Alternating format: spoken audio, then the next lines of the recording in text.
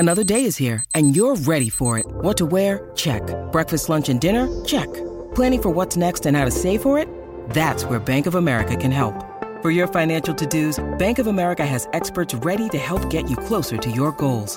Get started at one of our local financial centers or 24/7 in our mobile banking app. Find a location near you at bankofamerica.com/talktous. What would you like the power to do? Mobile banking requires downloading the app and is only available for select devices. Message and data rates may apply. Bank of America N.A., member FDIC. When you need mealtime inspiration, it's worth shopping Kroger, where you'll find over 30,000 mouth-watering choices that excite your inner foodie. And no matter what tasty choice you make, you'll enjoy our everyday low prices, plus extra ways to save, like digital coupons worth over $600 each week. You can also save up to $1 off per gallon at the pump with fuel points. More savings and more inspiring flavors make shopping Kroger worth it every time. Kroger, fresh for everyone. Fuel restrictions apply.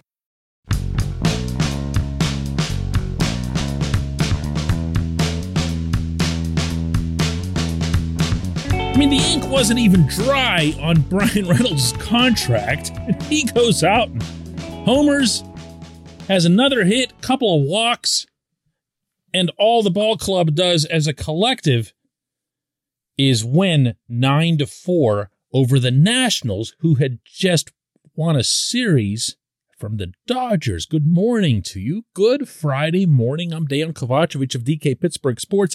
This is Daily Shot of Pirates. Yes, Pirates and positivity happening in the same episode. It comes your way bright and early every weekday if you're into football and or hockey. I also offer up daily shots of Steelers and Penguins that I hope you'll check out. I'm barely scratching the surface on everything that went right in this one. Daniel Vogelbach, 4 hits, including a leadoff home run, and I mean leading off the game. Cole Tucker, who was all but DFA'd a day earlier, had 3 hits. And then there's Roansy Contreras coming in and putting up 3 zeros with 5 Ks, including a strikeout for the ages of all people. Juan Soto had to be seen to be believed. He's firing nothing but gas to the guys in front of Soto. 98-99, 98-99, downstairs, upstairs, inside, outside. Soto comes up and he just gets nothing but these curves, these big, swooping, way too fast curves. He had no chance at these pitches.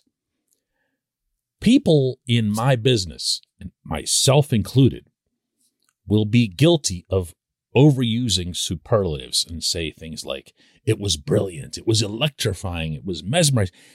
He is that. This kid is that on the mound. It doesn't mean he's flawless. It doesn't mean he's never going to give up a run or something ridiculous like that. But that stuff is out of this world. And when you combine everything that I just laid out for you with all that defense that we saw the day before with a couple of clutch hits, a terrific relief outing by Will Crowe, who's looking like another breakout candidate, and then you bundle all that together with the Ke'Bryan Hayes extension that'll keep him in Pittsburgh essentially for life. And then the team finally figuring things out, at least as a ramp up or a launching pad toward an extension like that for Reynolds. I'm just going to ask you again the same question that was posed in yesterday's episode, and that is it okay to feel good about the franchise? This portion of Daily Shot of Pirates is brought to you by our friends at North Shore Tavern. That's directly across Federal Street from PNC Park. It's home of Steak on a Stone, an eating experience, underscoring the word experience. The steak is brought to you partially cooked on an 800-degree stone, and you do the rest. It's a ton of fun, it's a great meal, and it's a baseball atmosphere like no other in Pittsburgh. North Shore Tavern, right across Federal Street from PNC Park. I know this much about feeling good about the franchise. The people inside that clubhouse, the general mood, the on the record, the off the record, whatever it is, they're there. They're there already, and they're feeling it seemingly a little bit more each day. Listen to Reynolds after this game. What do you want to say about the homers? Executed the right pitch, seeing the right thing, good swing. The homer? Yeah. Yeah, he just gave me a fastball right in the middle. And You can't do that. and I got the barrel to it. Nothing crazy there. Nothing special. Real reason why this is Dion's idea here. You guys got paid. You and Key got paid. You know, a couple guys got first wins. Dio got the first hit. Safe to call this a really, really good week for the ball club. Yeah, I definitely call it a great week. Yeah, things are definitely clicking right all through the lineup. And Contreras looked great. I'm excited about this team. I think it's gonna be a fun year. Now, sure, you say, I mean, he just was handed a check, in essence, for $13.5 million. Yeah, he's going to say the right thing. And I'm with you on saying the right thing versus doing the right thing. I am. And I am not about to accept anything at face value. I'm going to continue pushing my own personal thing where I believe that this franchise needs to have its payroll at $100 million next year. And now that these two extensions have put them over 60, and I do remember everyone saying it's going to be around 30 or whatever, and I kept telling them, no, it's going to end up here, and it did. All of this is nothing more than a start. The person that almost nobody, not almost, nobody in Pittsburgh trusts is Bob Nutting. So what he says is one thing. What he does has to be the same thing. It just does. When Hayes gets done, when Reynolds gets, I mean, it's not done, but it's a pretty reasonable, for both sides, kind of a Band-Aid. And when he's saying stuff, not just to me the way he did in Bradenton, but now to everybody about planting a stake in the ground and about looking around the diamond and saying, who do we trust? Who do we value? Who do we want/need to be here in Pittsburgh once the big prospect cavalry arrives? These are things that he's never said before, much less begun to take action on. Is he changed? Has he seen the light? I have no idea.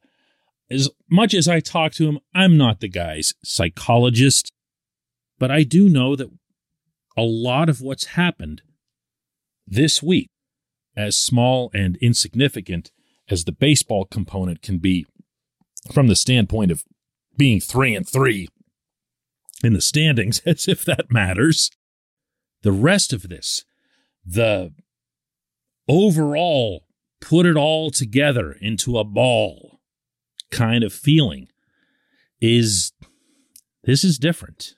This is different. It's not different from anything that I've covered, because I also was around when things started to develop, 10 years ago, a couple of years into Clint Hurdle's tenure, when you started to see, Andrew McCutchen blossoming into an MVP type, when you started to see Neil Walker and Starling Marte, and then the outside reinforcements started coming in, A.J. Burnett and Russell Martin, and the whole scene and everything just kind of took off. And all of that was actually very fast once it did. This team isn't there. This roster isn't there. But to quote anew something that Ben Cherington must have mentioned a dozen times over the offseason, the Pirates internally feel that they're going to surprise some people. They feel that they have some answers for some players in terms of upgrading. They feel guys are ready to take another step in their maturity, whether that's what you've seen so far from Crow, what's expected out of Mitch Keller, and of course, the pending arrival of O'Neal Cruz on top of however this situation plays out with Contreras. Put those players and Diego Castillo and others who perform into the current mix and take out the Hoy Park, the Josh Van Meter, the Jose Quintana nonsense, and just play ball with the guys who have the talent. And yeah, this actually could be the start of something fun. It's okay to say it. It just is. When we come back, just one question.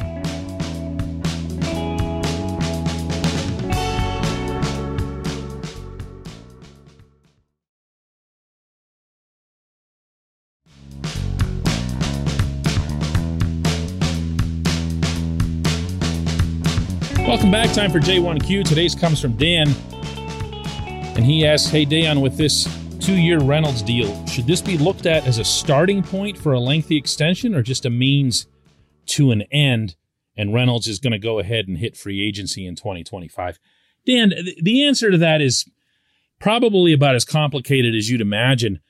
But in the short term, all that happened here, and I'm going to start spilling all of this out now instead of giving it to you in little bits and pieces, which is what I've had to do because of the nature of the type of reporting that I was doing. And you can't say this and you can't say that, and that didn't come from me and whatever else here. Now that it's over and done with, somebody screwed up at 115 Federal. And the arbitration process, something that's always conducted on an island with all 30 teams. There's a place in the building that's just arbitrations. And I've known this for years. That doesn't mean there shouldn't have been oversight. That doesn't mean people shouldn't have been aware. It doesn't mean that they're not ultimately responsible. But it happened. So the Pirates end up filing because of some $600,000 difference, which is a joke, and which, candidly here, the owner knew was a joke. And he called it much harsher words than that whenever we got together down in Bradenton. So there were two things that could happen from there. One was they could work toward the longer term type of deal, like what happened with Ke'Bryan Hayes. And the other was that they could just try to patch up arbitration, or part of the 4 years of arbitration that Reynolds still had at that point. The former, meaning the long-term extension, was broached between the team and the agency. It never made it to the player. Hence, my reporting a couple of days ago that it hadn't made it to the player. A long-term, big figure number had never made it to the player. I'm putting that in large, bold, underlined, italicized, shoot fireworks out of them letters, okay?